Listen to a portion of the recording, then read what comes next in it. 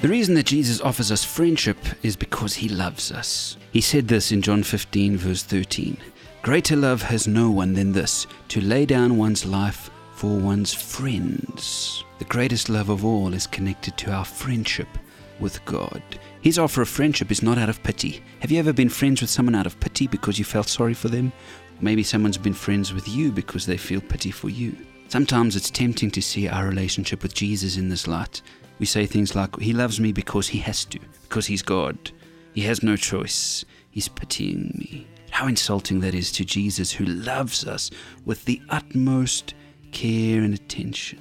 And we see this in the cross. Jesus hanging on the cross, dying to pay the penalty for our sins. He gave up his life for us, his friends, for us sinners. This is love. This is not pity.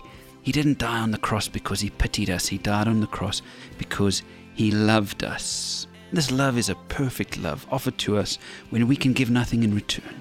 Do you have a sense today that Jesus loves you like a friend? Proverbs 17 verse 17 says this, a friend loves at all times.